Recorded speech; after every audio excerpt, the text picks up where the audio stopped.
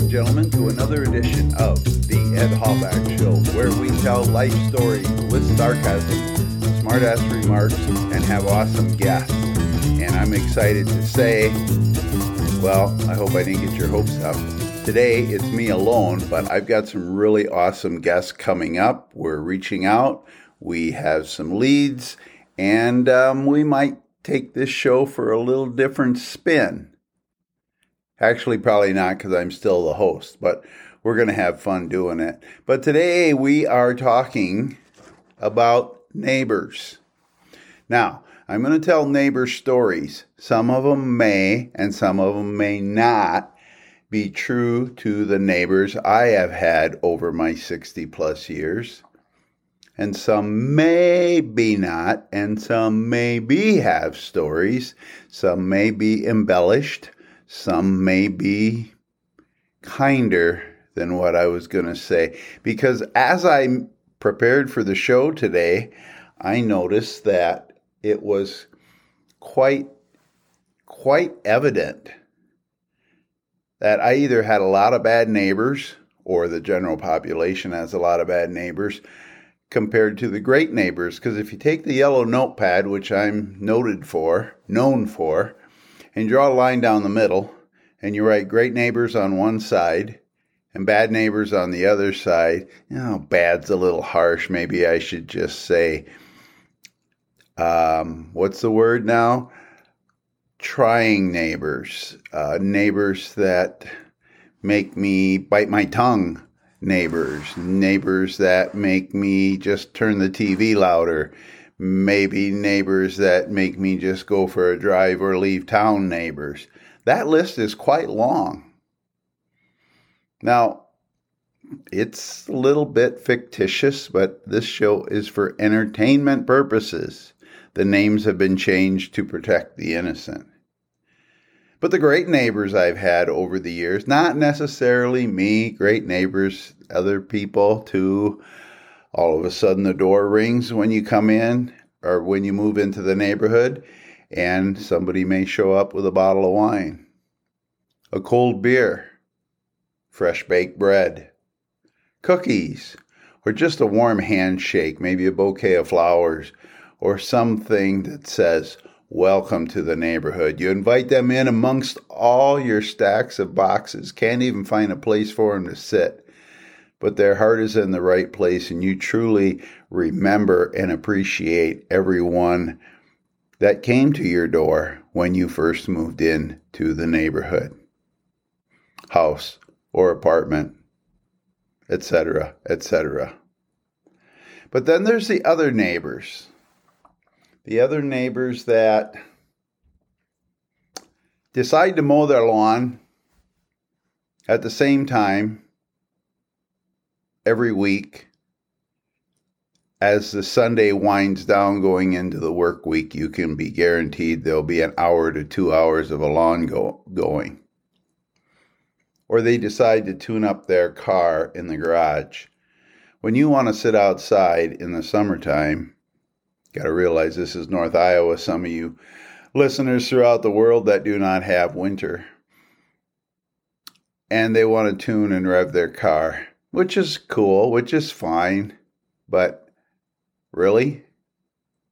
For hours on end? Oh, okay. Yeah.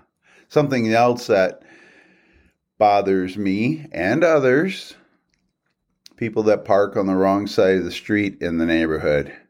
Yeah, that kind of gets you. Or the leaf blower that gets fired up way too often. Ooh, I could be guilty of that. Sorry, neighbors. I know some of my neighbors listen. Just like blowing snow.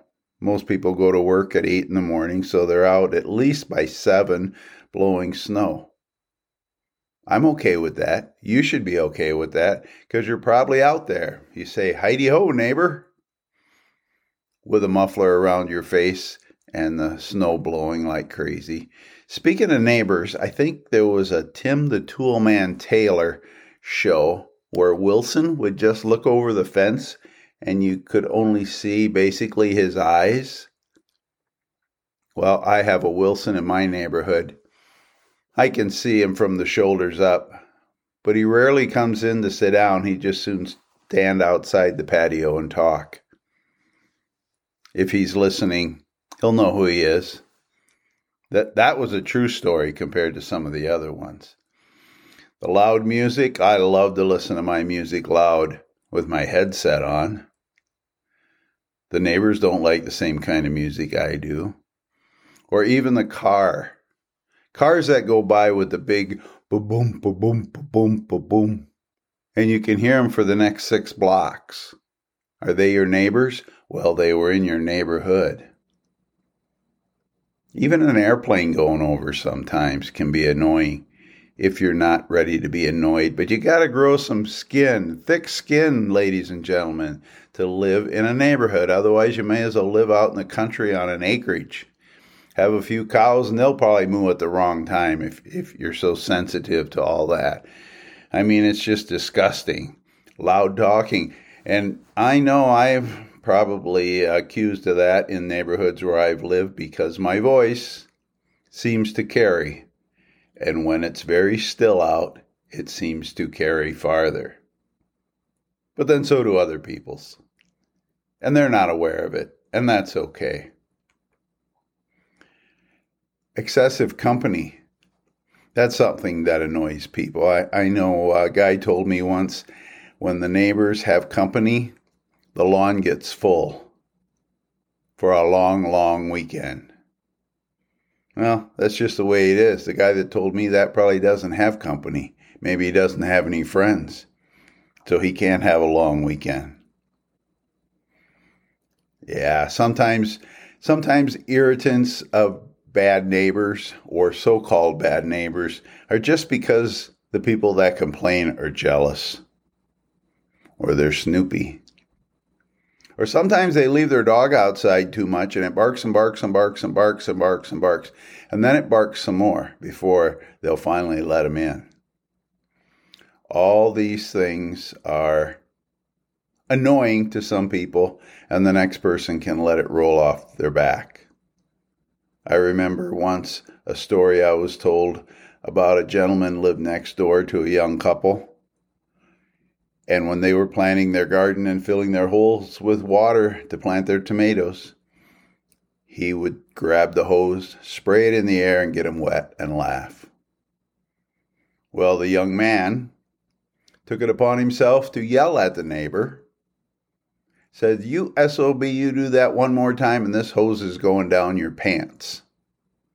The young couple went back to work. All of a sudden, here comes sprinkles again from that hose. He ran over, grabbed the neighbor by the belt. She took the hose. They both shoved it down his pants and wouldn't let him go. They had peace for 6 months. Interesting, maybe a little over the top, but the story was good. I thought I'd share it with you.